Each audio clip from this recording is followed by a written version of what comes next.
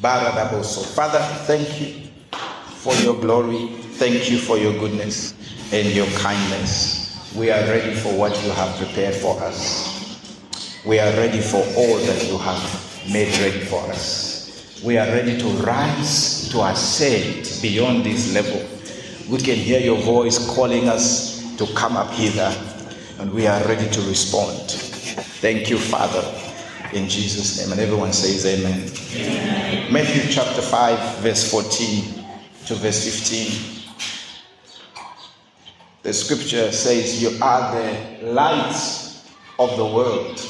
A city set on an hill cannot be hid. Neither do men light a candle and put it under a bushel, but on a candlestick, and it giveth light unto all that are in the house. Praise God. So he says that you and I are the light of the world. We are the light of the world. You are not a nobody. You are somebody special. Without you, the world would be lost in darkness. And the scripture says the dark places of the earth are full of the habitation of clarity. That means that the people of the world are waiting for you to shine your light, because you are important. You are called for this. You are the light of the world. Now, when lights work together, they form a city.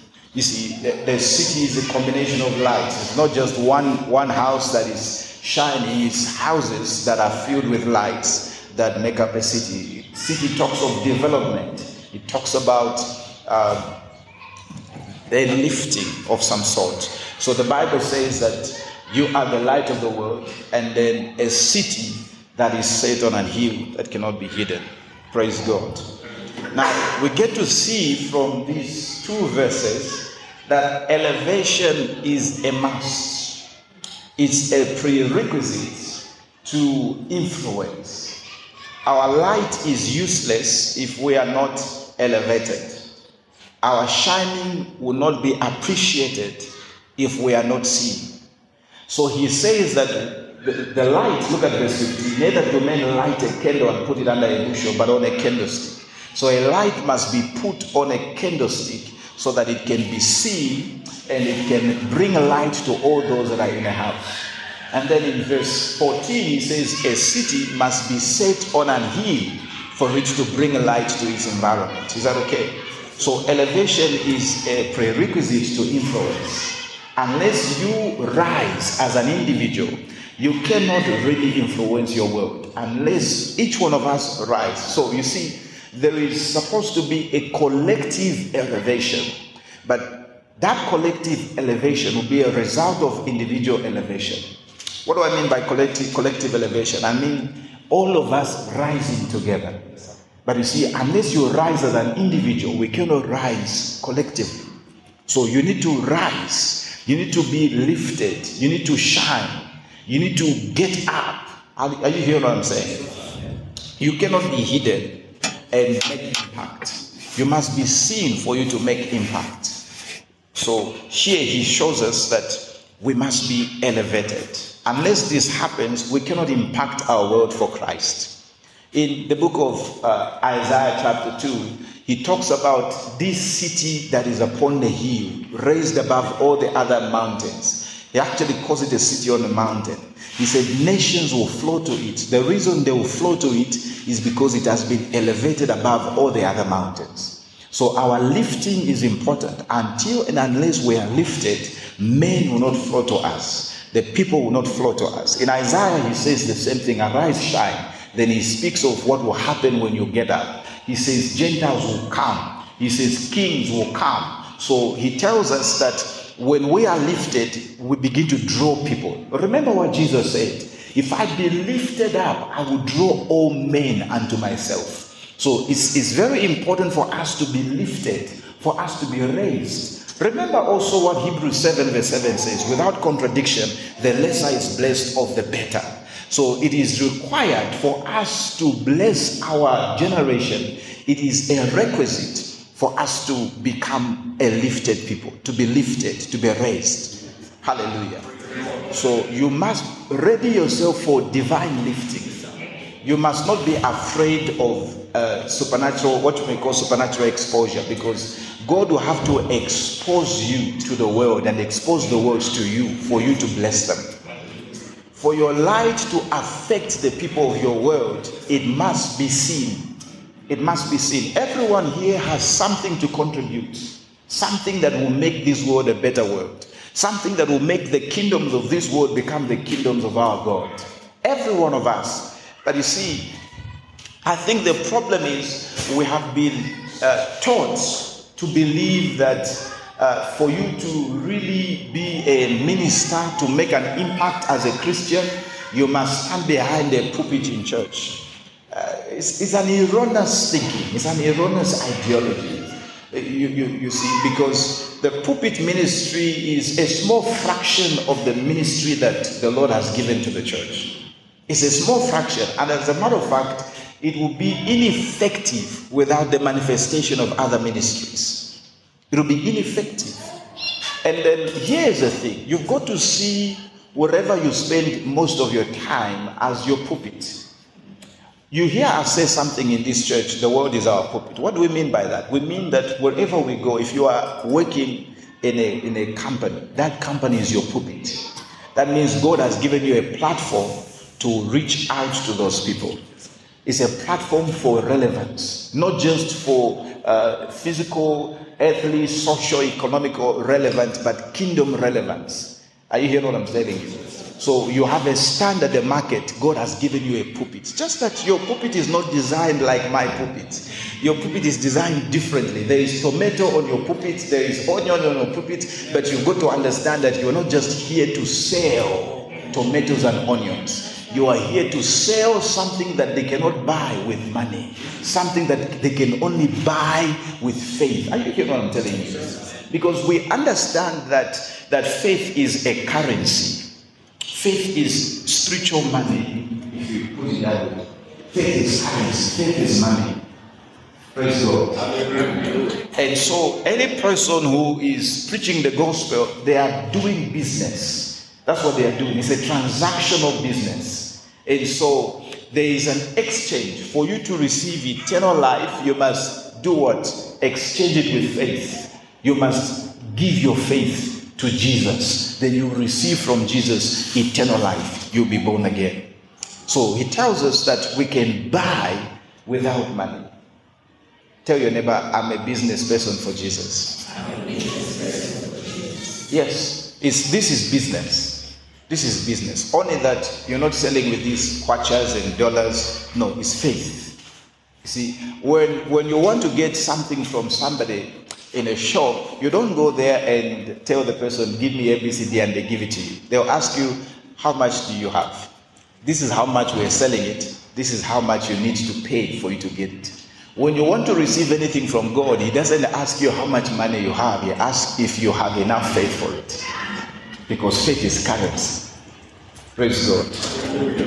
And so you must see that area is your platform. This is where you fulfill your ministry. If you don't see that, if whatever you are doing does not contribute to the advancement of the kingdom of God, it's a waste of time, it's a waste of energy, it's a waste of resources. It's a waste. You are wasting your life. That's what you are doing. Doesn't matter that you are a student. If your studies don't contribute to the advancement of the kingdom, it's a waste. And you see, you've got to see to it that you become an asset in the kingdom. There are people who are kingdom liabilities. That means the kingdom can do without them because they are not contributing anything to the kingdom. When you become an asset, you become heavily defended. I'm not saying that when you're a liability, you're not defended, but there is more angelic presence that is given to you because of the task that you are undertaking. God will need to help you more. You see, you cannot help a person who is doing nothing. Angels are helpers. The Holy Spirit is our helper. The gifts of the Spirit are the gifts of the helper. So they manifest when we are doing that which requires help. Are you getting what I'm trying to show you? So you cannot just be praying, I want the gift of prophecy to manifest. It's a gift coming from the helper. So it's a gift of help. what will it help you accomplish? If you are doing nothing, you don't require a gift. You don't require. Angels are there to help us. Study the book of Acts. You will see how angels were so busy in the book of Acts. When you arrest an apostle, you put him in prison, an angel would come and unlock the prison gate so that he can go and preach. You see, they were doing something. Now, before they started preaching, before they started doing the ministry, you don't see angels showing up. You don't see angels helping them, because angels are sent to minister for us as we minister to the Lord and as we minister to the world. As we minister to the church, angels minister for us. It is because of this thing that I'm doing right now that I can tell you there are angels here. These are not just angels assigned to my individual life. They are angels assigned to help me carry out the assignment that I've been given. So I can stand here and say, this is a great week for you. And then angels will carry out the sentence of my words and make sure that it's a great week for you. You see, they are here to assist. The Holy Spirit is our helper. If we do nothing, He will do nothing through us. He will not work with us. So we've got to be active. We've got to be active in the kingdom of assignment if we're going to make a real impact. I tell you the truth, it's all useless. It's vanity if it does not contribute to the kingdom. If it doesn't, you want your business to succeed, make sure it begins to contribute to the success of the kingdom. It begins to contribute. Souls should be won at your stand. Not only souls, the money that you are getting, part of it should be contributed to the advancement of the kingdom. You should become a financial minister in the kingdom.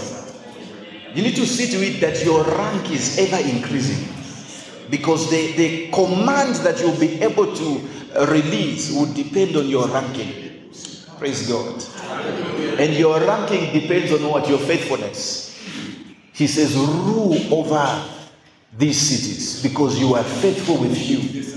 I can assign you to rule over much. This is important.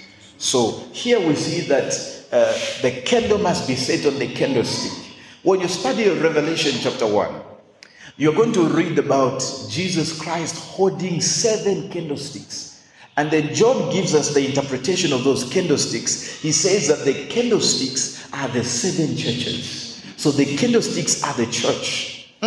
That is something. You all are lights. But for you to shine, you need to be connected to the church. The church is the candlestick. He didn't say the church is the candle here. He says the church is the candlestick. So you have come to the candlestick. Don't hide yourself. Be planted on the candlestick so your light can now begin to shine. The church is a candlestick. So this is so important. You see, you're not here to just receive a blessing, be blessed and go home. I tell you the truth. If you don't save God, you will save your problems. And you say, when these problems come to an end, I will save God. The issue is this. You will be moving from miracle to miracle, but you'll also be moving from problem to problem. The only way to permanently solve your problems is to serve God. When you determine that I will not save my problems, I will serve God, then God will deal with your problems. He says, seek ye first the kingdom of God and His righteousness. All these things shall be added. What are all these things? Problems? No. Solutions. Solutions will be added when you make up your mind to seek the kingdom of God and His righteousness. When you make up your mind to establish that kingdom in the hearts of men and in your environs, when you make up your mind to spread the righteousness of God, that means that the righteousness of God will be in the hearts of men. Not only in the hearts of men, it will dwell in your environment. The Bible says when the new earth will come, it will be a kind of earth wherein righteousness dwells. But before that one comes, we must see to it that our environments, our communities are places where righteousness dwells. When we make up our minds to pursue such a purpose, God will see to it that there is no need that will distract us from that assignment. So you'll be continuously supplying whatever we need. He says all these things shall be added. They shall be added. Now, here's the thing. So we get to see the importance now of foundations. The kingdom needs somewhere to stand. The city needs somewhere to stand. If they have nowhere to stand, then they cannot fulfill their purpose. There is a need for foundations. The city needs a hill. The candle needs the candlestick. No matter how bright they shine, they are useless as far as their world is concerned if they don't have somewhere to stand. So let's talk a bit about foundations. The book of Psalms, Psalm chapter 11 verse 3. Psalm 11 verse 3. He says, if the foundations be destroyed, what can the righteous do? What can they do in their generation if their foundations are destroyed? What can they do? That means that what the righteous are able to do is tied to their foundations. If their foundations are not in place, they cannot take their place. You see, the foundation determines the height of the building. And we said that you must be elevated for you to impact your generation. That means that you must first be founded on a sure foundation for you to be lifted. If the foundations be destroyed. So the enemy of our destiny knows this scripture. He knows what to go after. If he goes after the foundations, then the righteous can do nothing. And I have seen with great sadness in my heart how people who were supposed to be doing nothing ended up doing nothing because they allowed their foundations to be destroyed. Because the enemy knows this, he attacks foundations. The best way to bring down a building is not to attack the window or to attack the roof, it's to deal with the foundation. And the enemy goes after foundations. So he attacks foundational truths, foundational realities. He also attacks foundational personalities, or what you may call foundational figures. And all these attacks are attacks against the church. They are attacks against the cooperative functionality of the church and also the individuals. And the main issue is that they don't even realize that's what is happening. So the enemy has an advantage over them because of their ignorance. Foundational truths.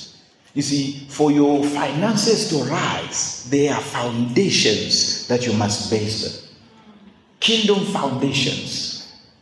Principles that you must base those foundations. If you have seen something that has been happening in the past 10, 20 years, is that the enemy has so much been attacking God's principles for financial increase. They have been so much under attack, so much so that some people don't even believe in tithing anymore. They don't even believe in seed sowing anymore. It is as though these things are not in the scriptures. They don't believe in giving into the kingdom anymore. The devil has convinced them that this is wrong, this is heresy, this is not scriptural, they shouldn't do it. And he has done this in so many ways. We'll discuss about that. We see that the church is ineffective to influence marriages because the foundations upon which marriage should be built have been attacked. Today, when you look at divorce rate, the divorce rate in the church and in the world is the same. It's 50-50. It's interesting. It's heartbreaking. So when you see a Christian couple, there is no real difference between that Christian couple and the non-Christian couple. Tomorrow you will see them in the divorce court. Why? The foundations that should sustain marriage have been attacked. And the Christians have allowed them to stay so. They have not looked to see what are the true foundations. For some of them, they have been deceived. So instead of building on the solid foundation, they have built on sinking sand.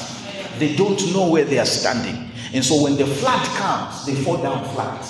They are beautiful. Listen, there are buildings that are beautiful in cold season. There are buildings that are beautiful in hot season because the coldness does not challenge their integrity.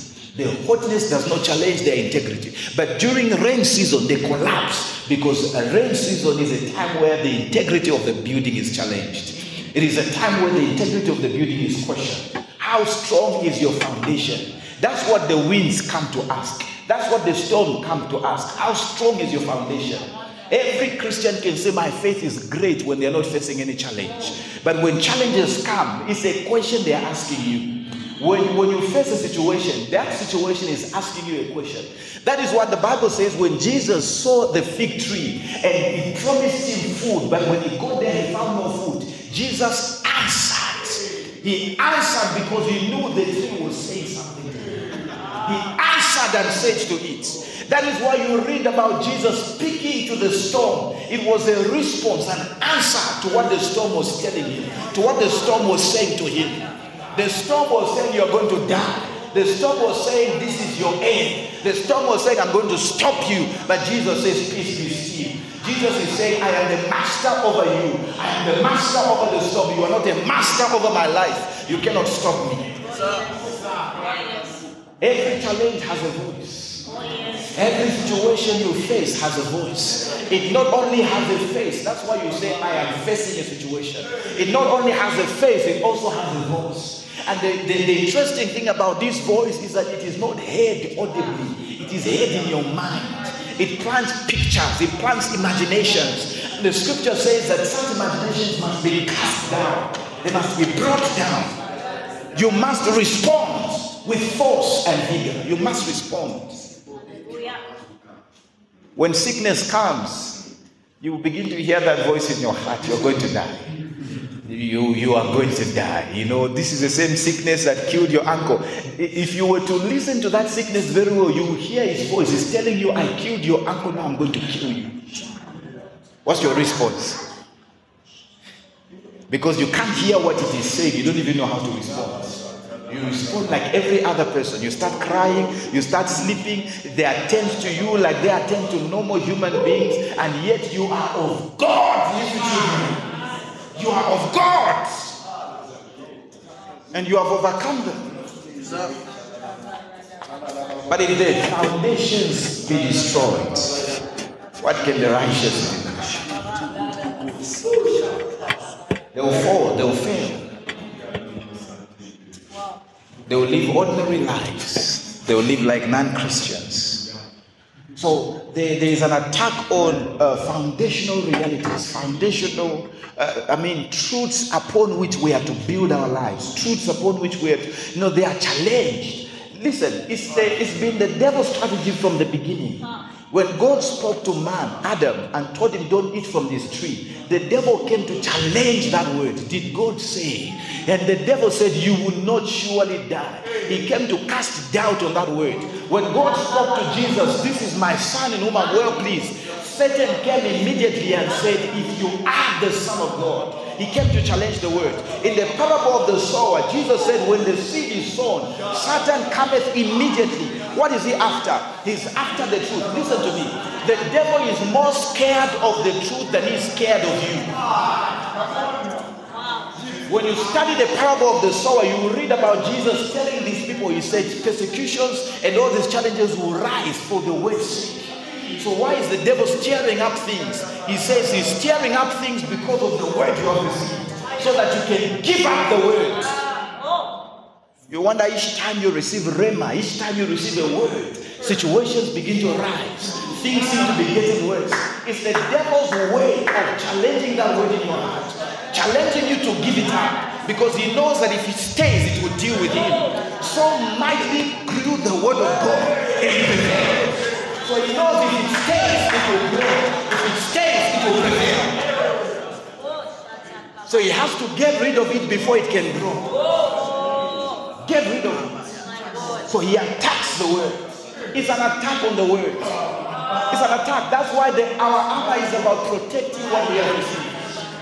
The helmet of salvation. What does that mean?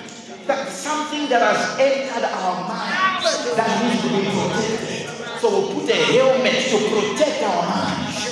The helmet of salvation, the knowledge of salvation, the breastplate of righteousness, something that has entered our hearts, a consciousness that we are not sinners, we are not the condemned, we are righteous. We put that on. It's a breastplate. The belt of truth, something to hold this whole armor together. Without truth, it will fall apart.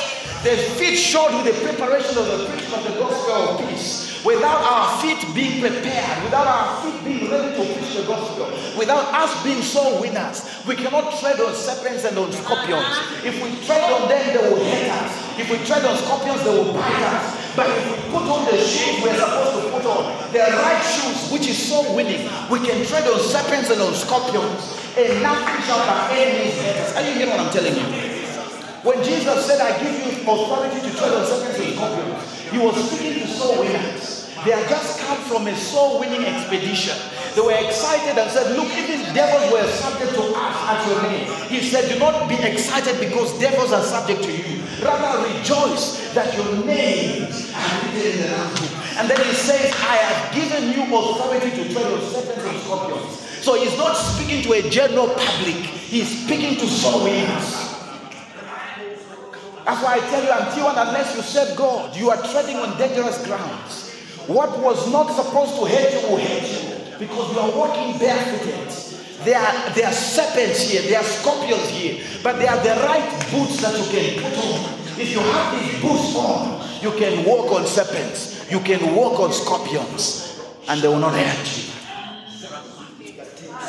He says the shield of faith. That shield is to protect you. And that word that you have received, the sword of the Spirit, which is the Rhema, the word of God on your lips. So there's this attack on truths. There's this attack. You say you are a new creation. You say that this thing works. So you find that financial principles are attacked, and so the church is crippled financially. The church cannot move the gospel forward. And remember, he said through prosperity, the church will spread, the cities will spread abroad. And so you find Christians who are prayerful but very broke. Why? If the foundations be destroyed, what can the righteous say? You will see how Christians hate it when somebody stands up to show them the principles that should help them live a prosperous life. They think it's after their pockets. It's after their accounts. The devil has so manipulated them to this position. And the sad part about it is that they don't even know it. They're not aware. And yet this is God's desires. But they are like the children of Israel. We want to be like other nations. The non-believers don't sow seeds. The non-believers don't pay tithe. The non-believers don't do any of these things, yet they are making it. We want to be like them. That's what they are saying to God. God is saying, my ways are not their ways. My thoughts are not their thoughts. So what I'm telling you is different from what they have been taught, because they are not my people. They are not my children.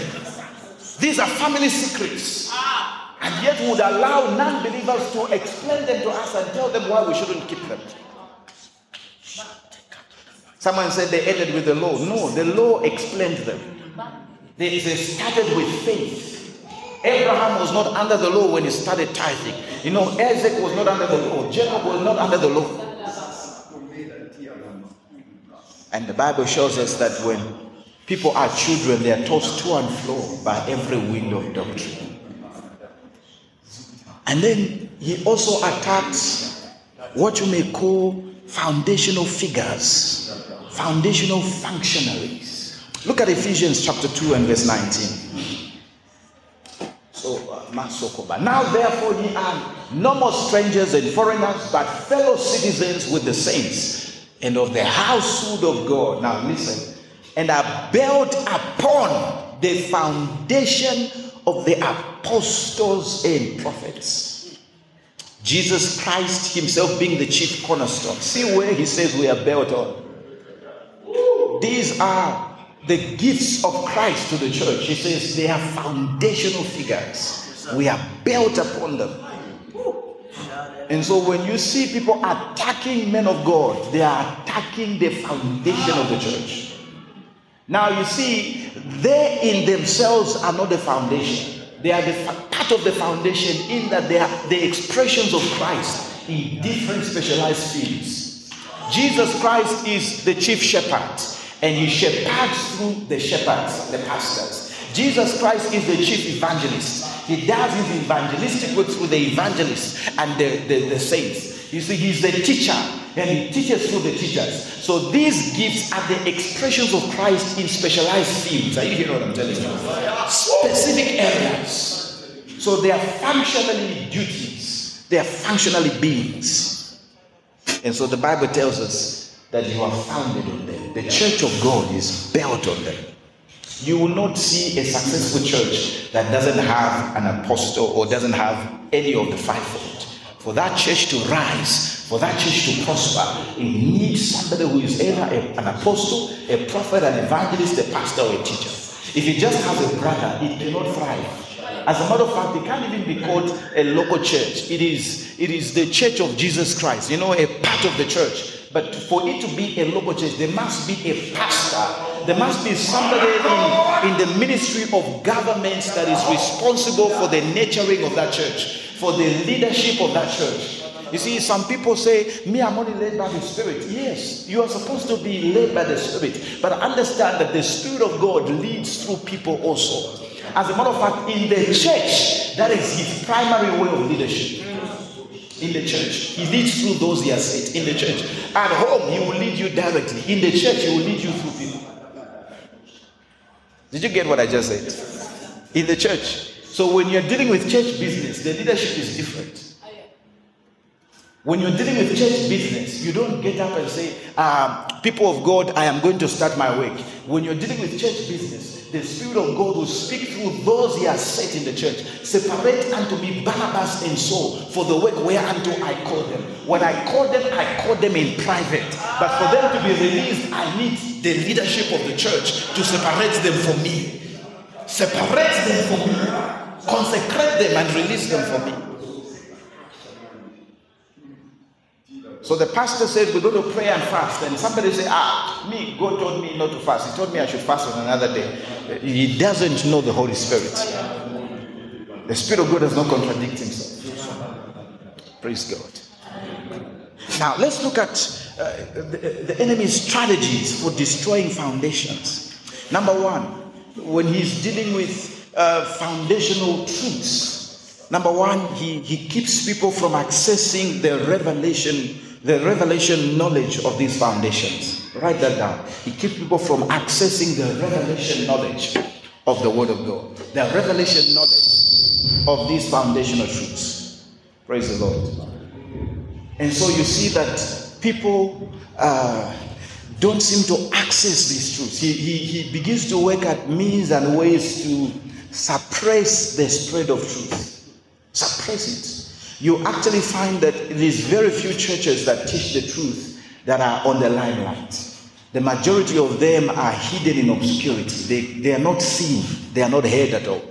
When you get your remote to watch Christian stations, you will discover that 99% are teaching errors. 99%, and you are wondering, where are the ministers of truth? Where are the bearers of truth? They are being frustrated somewhere.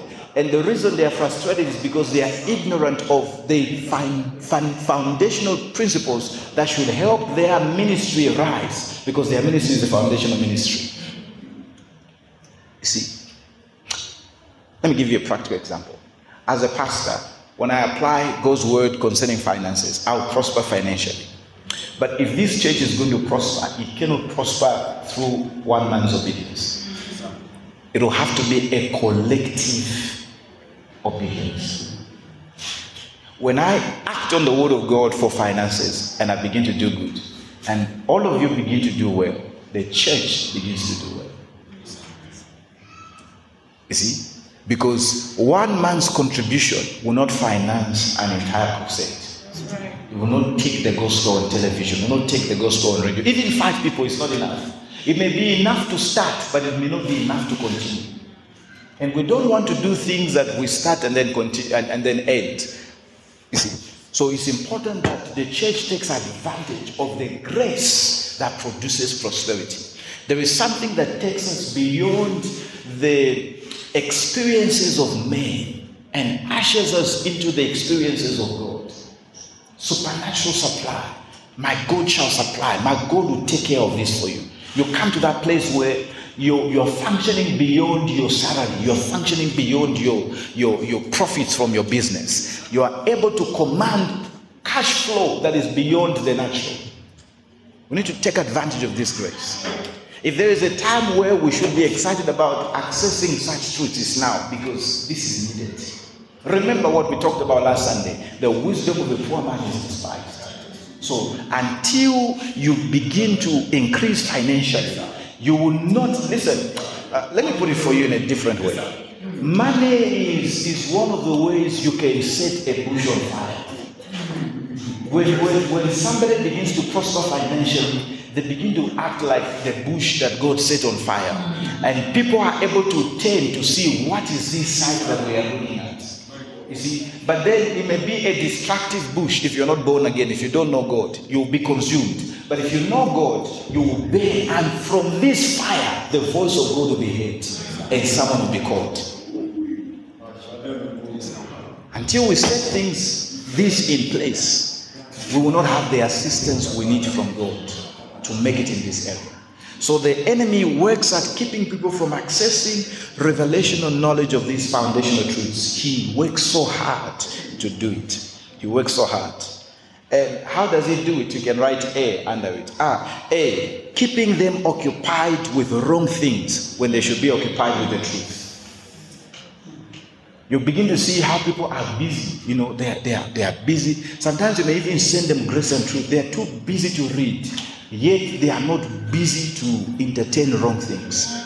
They are not busy to watch football. Not that football is wrong, but you see, football will not benefit your spirit. It will excite you to entertain you, but it won't improve you spiritually. It won't actually bless you. Hallelujah. Even if your team wins by 20 goals to nil, you will not be improved. You'll just be excited. You'll feel good. Unless you are doing betting and all that kind of stuff. Even that will not help you in the long run. Praise the Lord. So they are too busy. You evangelize, you talk to people, and then you find, okay, they are coming on Sunday, and then they begin to send you excuses. My uncle has come from the village, and then there is this that I'm attending to, there is this. Then you realize these people are becoming so busy. During the period where they are supposed to be busy for God, they are busy for other things. I love the attitude of Jesus. Don't you know that I'm supposed to be about my Father's business? That means that you should know by now I should be busy with the things of God. He was talking to his parents. He's telling his parents, you should know by now that I'm supposed to be in my Father's house, busy in his business. Hallelujah. So you see that when you begin to see that happening, somebody is being kept busy. And listen, the devil doesn't mind giving somebody money. As long as that person doesn't serve God, he doesn't mind. That is why you have Satanists, you have people who use juju and all this kind of stuff to get money. The devil doesn't mind because he knows that soul winning is transaction. What shall it profit a man if he gains the whole world and loses his soul? So he uses the business terminology, profits. What profit will you get? You gain the world, you lose your soul. So that means that somebody is doing a transaction. He's saying, for your soul, I'll give you the world. It won't profit you anything, it will profit me. So the devil will profit from it because you will never rise, you will never shine. You will never become the person God wants you to be, even though you own the whole world. It's the same proposition that he gave to Jesus. Bow down and worship me, I'll give you all these kingdoms. So the devil can actually give a person a job to keep him away from his destiny. No, a lot of people think every open door is a door opened by God. Some open doors are traps. What shall it profit? So you've got to ask yourself, what shall it profit me? If it's not profiting me, it's not from God. Anything that is from God should profit me, should benefit me. So you find that some person who was growing very well in the things of God, all of a sudden, they cannot grow anymore because they are too busy. The devil keeps them so busy. So they think they are making progress. They have several cars now, several houses, but their spirit is malnourished. Their spirit, you see, listen, the prosperity of God is in this wise. 3 John verse 2, beloved, I wish above all things that you may prosper and be in health as your soul, even as your soul prospers. That's the prosperity of God. If it does not include the prosperity of your soul, it's not from God. It's a trap. And so many souls have been trapped. B, right B, by keeping them away from witnesses of truth. This is another strategy the devil uses. So the first one, he keeps them busy. The second one, he keeps them away from witnesses of truth. That means truth bearers, ministers of truth. You see, he plants thoughts in their hearts. The Bible calls him the accuser of the brethren. So what the devil does is begin to accuse us before people. Because now he cannot accuse us before the Father. He can only accuse us to one another. So he begins to plant offense in the hearts of people, so that those of us who have come to the knowledge of the truth should be disconnected from those who don't know the truth. They should not want to have anything to do with us. Then you begin to see that people you used to talk to, now they don't want to talk to you anymore. They don't want anything to do with you. The accuser of they had a conference with the accuser of the brethren. And he planted some ideas in their heart. That guy, the reason he has been following up on you is because he wants you. He's a womanizer. And then, and you have been doing a good job following up on these people. And then you begin to hear such things, you are discouraged. And then that person is also discouraged. So the devil has hit two targets with one shot. With one stone. Somebody was coming to church, all of a sudden they stopped. Why did they stop? Someone somewhere went to them. Someone under the influence of the spirit of darkness went to them and told them, I know that church very well. That church does not mean you well. That church, and begins to fabricate stories and verify stories. Such and such happened. I know so and so was in that church. This is what happened. And then the person is discouraged. I will not go there anymore. It's better I go back to my Catholic church. It's better I go back to my traditional church. They are cut off from the bearers of truth. And they are shut away from the truth. See, by keeping them away from materials of truth, keeping them away from materials of truth. We have materials like grace and truth. We have materials like MP3s and all this stuff. You see, some people would download and yet they never have the chance to listen. The enemy works at that. The enemy works at frustrating these materials from going forward. He works at frustrating. You see, he doesn't care how well you can preach, as long as you don't have anyone to preach to. D, by blinding their minds. If he is not able to succeed in these three strategies, the last one that he will employ is the blindness of the mind. And listen, blindness of the eyes is better compared to blindness of the mind. Because when a person is blind physically or blind in their eyes, at least they can think. But if a person is blind in their minds, it doesn't matter what they see, it doesn't matter what they hear, it will be as though they are getting nothing. So concerning these ones, he says they are ever learning and never able to come to the knowledge of truth. He says the God of this world has blinded the minds of those that do not believe. This they should see the light. So they can be in the presence of light and not see it. Their eyes physically are open, but their minds are blind. They cannot interpret what their eyes are collecting. They cannot interpret what their ears are hearing. They will actually be amazed. Is this the same pastor that you were saying is a great man of God? I know him now. I know him. We grew up together. He's my friend. Their minds are blinded. They will be amazed at how some people will travel from outside the country to come here to listen to the very things they are listening to. Not that they will not come to church. They will come, but their minds are blind. So Paul prays for the church at Ephesus that God would grant that their eyes of understanding be opened. It's not that when they were born again, they were born with their eyes of understanding closed. Somebody closed those eyes. So he prays that their eyes be opened.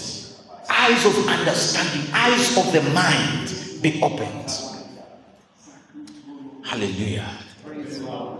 Look at Psalm 82, verse 5 to 6. Oh, Jesus. Psalm 82, verse 5 to verse 6. It says, they know not, neither will they understand. So because they don't know, because they don't understand, what does he say? They walk on in darkness. All the foundations of the earth are out of course. So by blinding them, the foundations are out of order. The foundations for marriage, the foundations for prosperity, the foundations for success, the foundations are out of order. And all they have are cries and tears. Oh God, help me. Oh God. But God is saying, I'm a God of principles. You must put principles in place if you're going to succeed perpetually. If you're going to succeed continually. There are things that you must put in place. And so we find that the church is prayerful, but it lacks progress. It lacks influence. Because foundations are out of place. He says, I have said, ye are gods, and all of you are the children of the Most High. So there is a revelation he has given, yet they don't know it. They don't understand it. As a result, even though they are lights, they walk in darkness. Even though they are gods, they walk as men.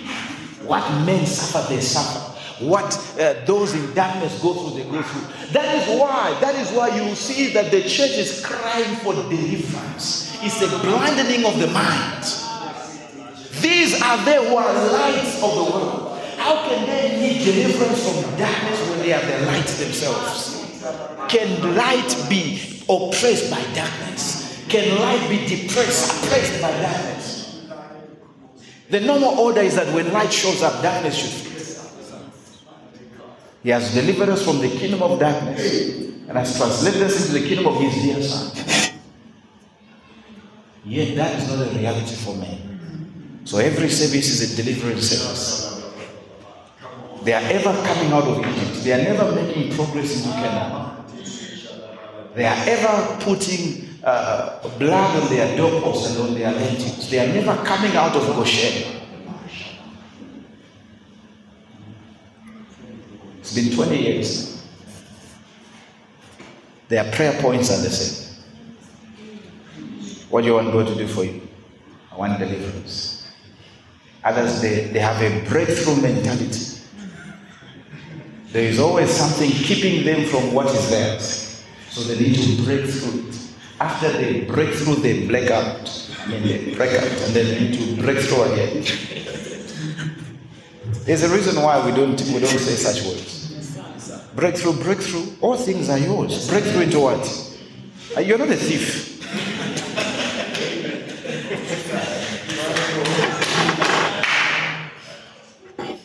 You see, so scripture says the times of ignorance God has winked at. Now he commands everyone everywhere to repent. There are things that we can even listen to people they are saying and we will not correct them because we know, let's be patient. Time will come when we'll correct such. So they are ever breaking through. Their life is a battle, but not, you see, it's supposed to be a battle, but this one is a wrong battle. It says there is a fight, the good fight. You know what a good fight is? You can't call a fight a good fight if you're losing. A good fight is one that you are winning. So he says fight the good fight, and then he tells you what fight it is. It's a fight of faith. That means that release your faith. Your faith needs to fight. Huh? It's your faith fighting. It's not even you fighting, it's your faith. So it's a fight of faith. Your faith should fight with your circumstances. Your faith should fight with what is going on. Your faith should fight with all the hindrance. Your faith. And so if your faith is not there, if your faith is not growing, you have no victory. This is the victory that overcomes the world, even our faith. So think of your faith as soldiers. These are my soldiers. My faith in this area, my faith in that area. And then you see, if you are dealing with health, for example, instead of you focusing on your white blood cells to defend you, there are these soldiers that needs to be functioning in your being. These soldiers called faith. They are the victory that overcomes. They overcome the virus. They overcome the sickness. They overcome the flu. And you release this faith through words. You release it through action. That's why we tell you, speak the word, say the word, live in the word, be a doer of the word. So you now say, I have fought, because the tools you are using are tools that function by faith. But you see, once faith is released, it will command an automatic response. It says, this is the victory. This is the victory. This is the conquering power that brings the world to its knees. So when the devil came after Peter, Jesus did not pray for Peter. Jesus prayed for Peter's faith.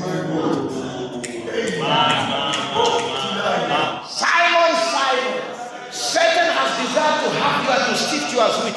And I pray for you, not just you. I pray that your faith should not fail. No, I'm not praying that the devil should be weak. I'm not praying that you should not face what the devil wants to bring. No, I am praying that your faith should prevail.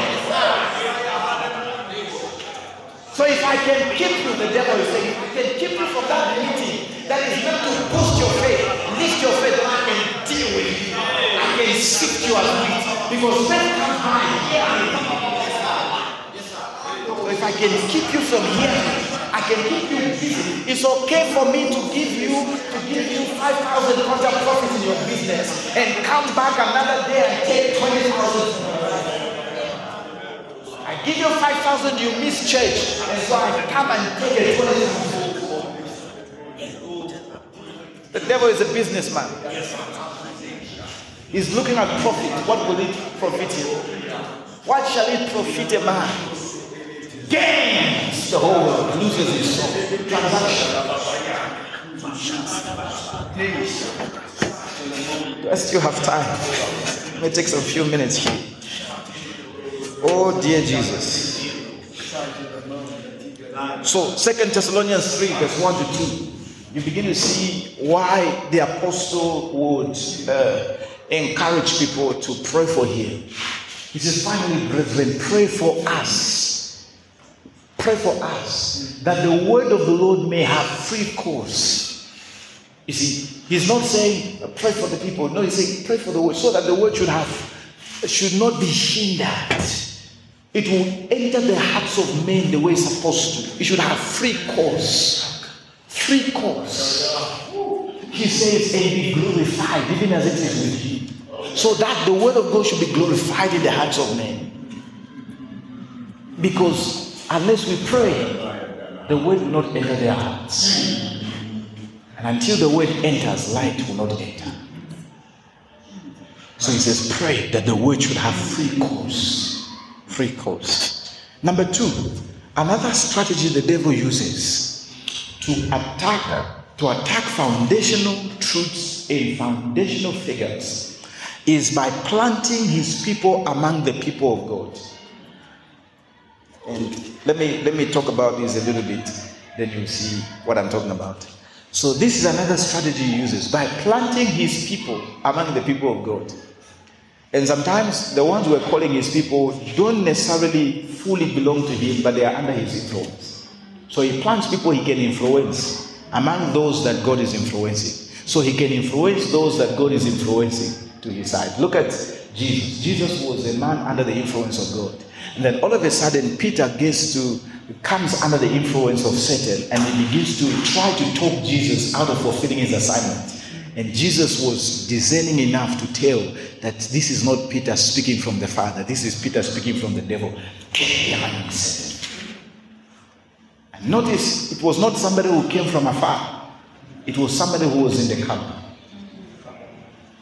The one who betrayed Jesus was not somebody who came from somewhere, sent by the devil. It was someone. He says, if I not caught 12 of you and one of you is a devil. He never said, follow me and I will make you devils. He said, follow me, I will make you fishers of men. But one of them became a devil. And so the devil plants, we'll talk about false ministers. And then we'll talk about false brethren. Are you aware there are false brethren? You know a lot about false ministers. So let's read some few scriptures here. 2 Corinthians 11 verse 13. Can we do this quickly? 2 Corinthians. For such are what? False apostles. You see that? Deceitful workers. So they are deceitful ministers. We call them men of God because that's what they call themselves. So we call them men of God, we call them pastor, we call them apostle. He says, but they are deceitful workers, transforming themselves into the apostles of Christ. He says, and no marvel, for Satan himself is transformed into an angel of light. He says the devil has an ability to transform himself into an angel of light. So when you say, I saw an angel, the big thing is, what did he say? Ever heard of Joseph Smith? He said he saw an angel. The founder of the Mormon church. An angel gave him that book called Mormon, gave it to him. See how people are misled. What did the angel say? What did he say? There are some fallen angels that can transform themselves into angels of light. They will even come, there'll be light all over the room. And then you're like, wow. And then begins to speak to you and say, you are great. Everyone else is useless. Then you know that's not an angel from God. There's not an angel from God can talk like that. And you see, some ministers of darkness function that way. I've heard some people call somebody and say, do you know that you are greater than the pastor you're submitting to? No, there is no true person from God. Nobody sent from God who can ever speak like that. He may even be prophesying that this one has greater calling than the other, but he will never communicate it in that manner. Just to know, the moment you hear that, shut your mind, shut your spirit, access closed. Access denied. And then all you'll be hearing is say, thank you, sir. Thank you. Yes, sir. Because one of the key characteristics of Satan is pride. The moment someone tells you are greater than so and so, you should not even be there. You know what he's saying? He's imparting pride into your heart.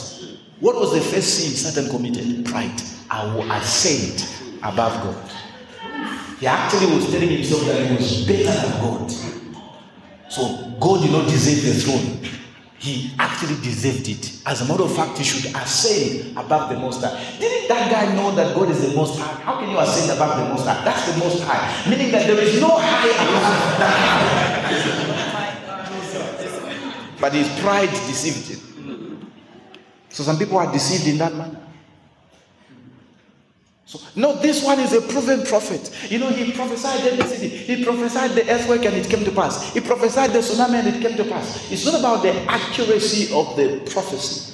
It's about the accuracy of the person. By their fruit, not by their results, by their prophetic fulfillment. By their fruit you shall know them. Praise God. So he says, no man before Satan himself is transformed into an angel of light. Therefore, it is no great thing if his ministers. He also has ministers. And they also have ministries. He says, if his ministers also be transformed as the ministers of righteousness. So they dress like the ministers of righteousness. They talk like the ministers of righteousness. They use the same lingua franca like ministers of righteousness. I mean, they use all this. They may even speak in tongues like ministers of righteousness. It's just a transformation. Wolves in sheep's clothing. He says, whose age shall be according to their works. 2 Peter chapter 2 from verse 1. 2 Peter chapter 2 from verse 1. Look at this. So we've got to be careful. We've got to be alert. These are the strategies of Satan. He says, but there were false prophets also among the people, even as there shall be false teachers. So we talked about false prophets, false apostles, and then here he talks also about false teachers. Then he says, among you. This is Peter, he's writing to the church. He says there will be false teachers. Not there are. He says, even as there shall be false teachers among you. Because he knew how the devil works. False teachers. Who privately shall bring in damnable heresies, even denying the Lord that brought them, and bring upon themselves swift destruction. Go to verse 2. Look at what the enemy is aiming at. And many shall follow their pernicious ways. Many shall follow their lifestyle. By reason or because, he says, by reason of whom the way of truth shall be evil spoken of.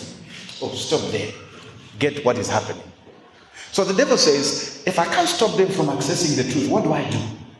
I need to attack the foundational figures. I need to attack the fivefold. What do? Not just go against them in persecution. I will raise my own apostles. I will raise my own prophets, my own pastors, my own teachers, my own evangelists, and they will do wicked things so that insults are poured upon these offices and nobody will listen to them. So today when you say, I am a pastor, people start looking at you suspiciously. Why? The devil raised his own pastors who dated the name of a pastor. There were those days when you say pastor, someone says the pastor, if you were on a bus, you will leave your seat for him. Today when you hear he's a pastor, you want to look at him from head to toe. Say, Papa. So he says, by reason of whom the way of truth shall be evil spoken. The way of truth says shall be evil spoken of. It is one pastor that made that mistake, and yet all the pastors will suffer as a result. Pastors of nowadays. That's why I don't even go to churches. That's why I only worship at church. At home. I watch the TV. That's why this woman goes to this church and she's told you should bath in salt water for you to be healed. She bathes in salt water, her skin gets inflamed. She says, I'll never go to church again. She doesn't know it is Satan that did that to keep her from accessing the truth. So that now when she speaks, because the devil knows that she will also become an evangelist for him. She will start telling people these churches. She doesn't know she's evangelizing for Satan. She's, blindfolding people from the way of truth. People will not listen anymore. Prophets. They are not prophets. All prophets are propheters. Because of some misguided person that rose up in the prophetic and prophesied, and then they get to discover they buried some people in the foundation of the building, and then there is all that evidence, and then they say, oh, these are using juju. As though the kingdom of darkness is greater than the kingdom of light. They are very quick to praise the kingdom of darkness, and yet they deny the supernatural. They will tell you this guy is prophesying, this is by familiar spirit. And yet when you do it by the Spirit, they will say there is no such thing. The way of truth is evil spoken. And Jesus said that in the last days this was going to happen. He says many false prophets will rise. Who will raise them? Why will they rise? It is the satanic agenda for the last days. To raise so many of them so that even the elect should be deceived. So today people don't even know what to believe anymore. They don't know. They want to read their Bible, they don't know how to interpret it because they listen to so and so, he tells them it's like this. So and so tells them it's like that. They're confused. And so we tell them, be established in a Bible-believing church. They don't even know anymore what a Bible-believing church is. The way of truth. So you hear stories of these prophets ministered to this woman so that she could have fruit of the womb, and the way he ministered to her was by sleeping with her. And then we begin to wonder, where are the miracles? Where are the miracles of the book of Acts? Where is the God of Elijah? Where there is no honor, there is no flow of power. Because now the ministers are not honored anymore. By the foolishness of the ministers of Satan, the ministers of God are not honored. It's his plan. It is his plan. Crazy things. You even be amazed. And the Bible says, many, look at the following verse. Look at verse 3. And many people will follow them. And many shall follow their malicious ways. Many. And then when their eyes begin to open, they're like, I will never do this again. I'll never trust. So when we invite people to church, they come here and then they begin to hear the word of God, and then they're like, fold their hands. Why did they come? Because you prayed. Why did they come? You were consistently on them. You were following up on them, so they came. Will they come again? It's not enough. One service is not enough. They come again. There are people who are hate because of how they were deceived in the church. What they didn't know is that while God was raising his own, Satan was also raising his own in the very house. The Bible tells us that the farmer planted wheat, and at night an enemy came and planted tares among the wheat.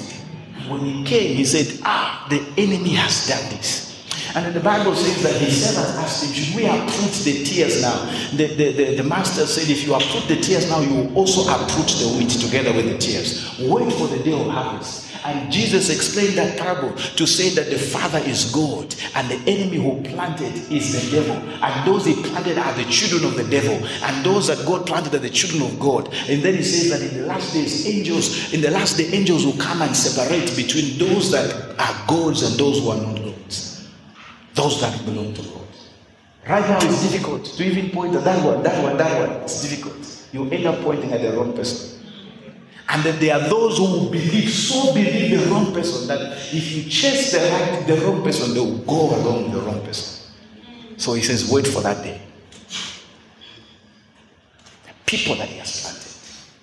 They even own television stations, preaching foolishness. So that when an intelligent person listens to them, they're like, no, I can't listen to this trash. Then they say, oh, there's a pastor who has come. Pastor, no. That's nonsense. He says, through them, the way of truth is even spoken about. Go, look at this thing. And through covetousness, greed, shall they with feigned words, sugar-coated words, make merchandise of you. Turn God's people into a business. Not this business of faith I've been talking about. No. Financial business. They will milk the flock that they did not even feed. It says they will turn God's flock into merchandise. You want this miracle, pay this money. You want this, pay that. You want this, pay this. Everything you must pay. So why did Jesus pay all that he paid?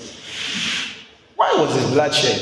If we have to pay for healing, we have to pay for this, we have to pay for that. And he said it is finished. I thought the payment was done. And then he said, freely you have received, freely give. If anybody is charging for that which they received freely, we should question, where did they receive it? Is it because nothing that a person gets from the devil can be given for free? Let me stand here a little bit. If a person received it from the Lord, they will give it for free. If they received it from the devil, they will charge. Because the devil gives nothing for free. You say, oh, what about seed sowing? That's not payment. That's an expression of faith. That's an expression of faith. Big difference. Now, he also told us nobody should stand and force you to sow a seed. Nobody. He says, let everyone give according as they have purpose in their own hands. Nobody should walk up to you and say, God has told me that you should give your car. Is it your car that God should tell you I should give? The same God who you say told you this to me, how come he did not tell me? No, this is a very personal matter. God has told me that I should be the one to live in your house. You should find another house. He says, whose judgment now of a long time lingereth not, their damnation slumbereth not. So he says, they're going to suffer. They will be punished. Their judgment will come. So they are false prophets, they are false teachers, false ministers. Some of them have written books. You've got to be very discerning. It's not every book that you read. Now, hear me. There are those who are there are false ministers, and then there are also fake ministers. The one who is false may even have power, that is negative power. The one who is fake has no power. The one who is a false may even demonstrate and show you things and perform miracles to deceive. The one who is fake will do magic, this light magic, not this black magic, this light magic, manipulation. Put some wires under the carpet so that when you stand in that particular spot you'll be electrocuted and says you're falling under the power. That one is fake. But the one who is false, he has power that will make you fall. He has power. You feel it, you experience it, but it's not the power of God.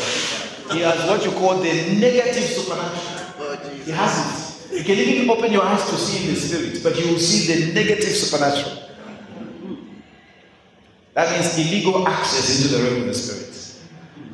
So that one is false. I didn't get the difference. Now there are also those who are just ignorant. Is truly called of God, but because of his ignorance, he's acting like a false prophet.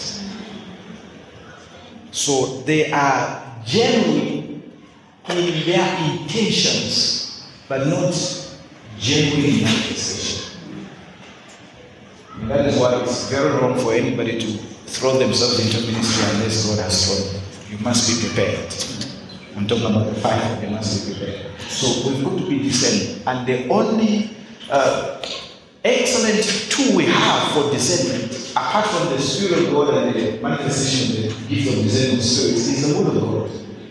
When you know the truth, nobody can deceive you. That's right. Nobody. If you know if you know what a Samsung phone looks like. Nobody can show you a BlackBerry or an old Motorola and say this is Samsung. If you know, so when you know the truth, you can't be deceived. Adam was not deceived because he knew the truth. Adam disobeyed, he was not deceived. Eve is the one who was deceived because she was not there when God said, don't eat. God spoke to her. So we need to arm ourselves with truth. You see, even pastors have been deceived. Huh? Yeah, this man of God has power. I need to connect to the grace. It's not grace. I need to connect to the grace, and then when they are exposed now and they begin to say, me, I'm what and what. Did you see how this guy here one showed up and said he's not a true man of God, all this kind of stuff. And then now we began to ask, what about all those men of God that attended this meeting? All those men of God who were working with him. Now people begin to suspect that you too are false. So we tell ministers, don't walk anyhow. You don't just join with someone. This one. You must be discerning enough to know, is this one truly from God? Is this a light being or a dark being appearing as an angel of light? So we see, and you see technology is there, photos are there, videos are there. Some of them even call them Papa, my spiritual father. Your spiritual father is a false.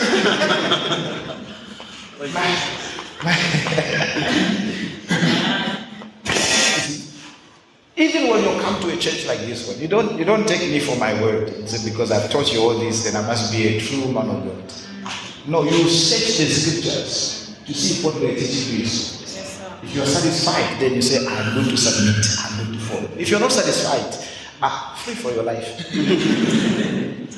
If you're not, you see that. Apostle Paul commended the church at Berea. He says they were more noble than those at Thessalonica. Why? They searched the scriptures to see if what they heard were so. I mean, this is Paul preaching. Yeah.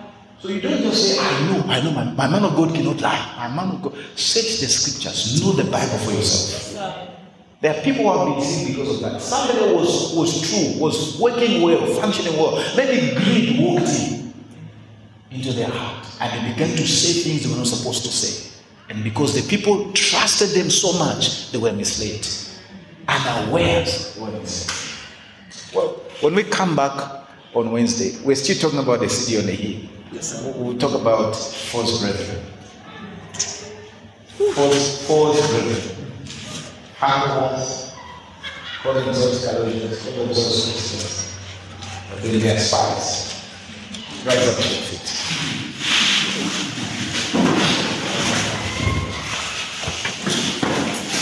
Remember what the scripture says, that before the Antichrist will be revealed, it says that there will be a great falling away. That means that many who have known the truth will allow themselves to go in the opposite direction. And such times are upon us. But God is faithful. He is also able to keep you from falling. I want you to take a minute to pray for the Church of Jesus Christ. And pray that the way of truth will be made clear. In spite of all that is happening, the way of truth will be made clear. And that people will come to the knowledge of the truth, for this is the heart of the Father. As you are praying, also pray that the word of God will have free course. Go ahead and pray.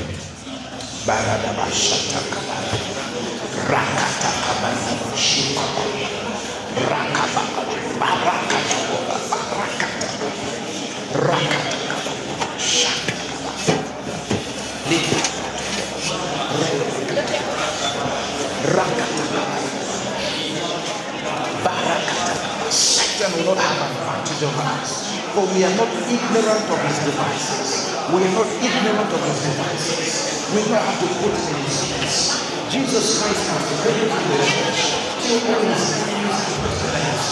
My spirit, in the name of Jesus, that the church will rise, that the church will shine, that the church will not get back. We pray for the functional purposes of the church that will be totally defended by the Almighty. Because we know that common men cannot take over the true church. Common men cannot take over the true church. In the name of Jesus.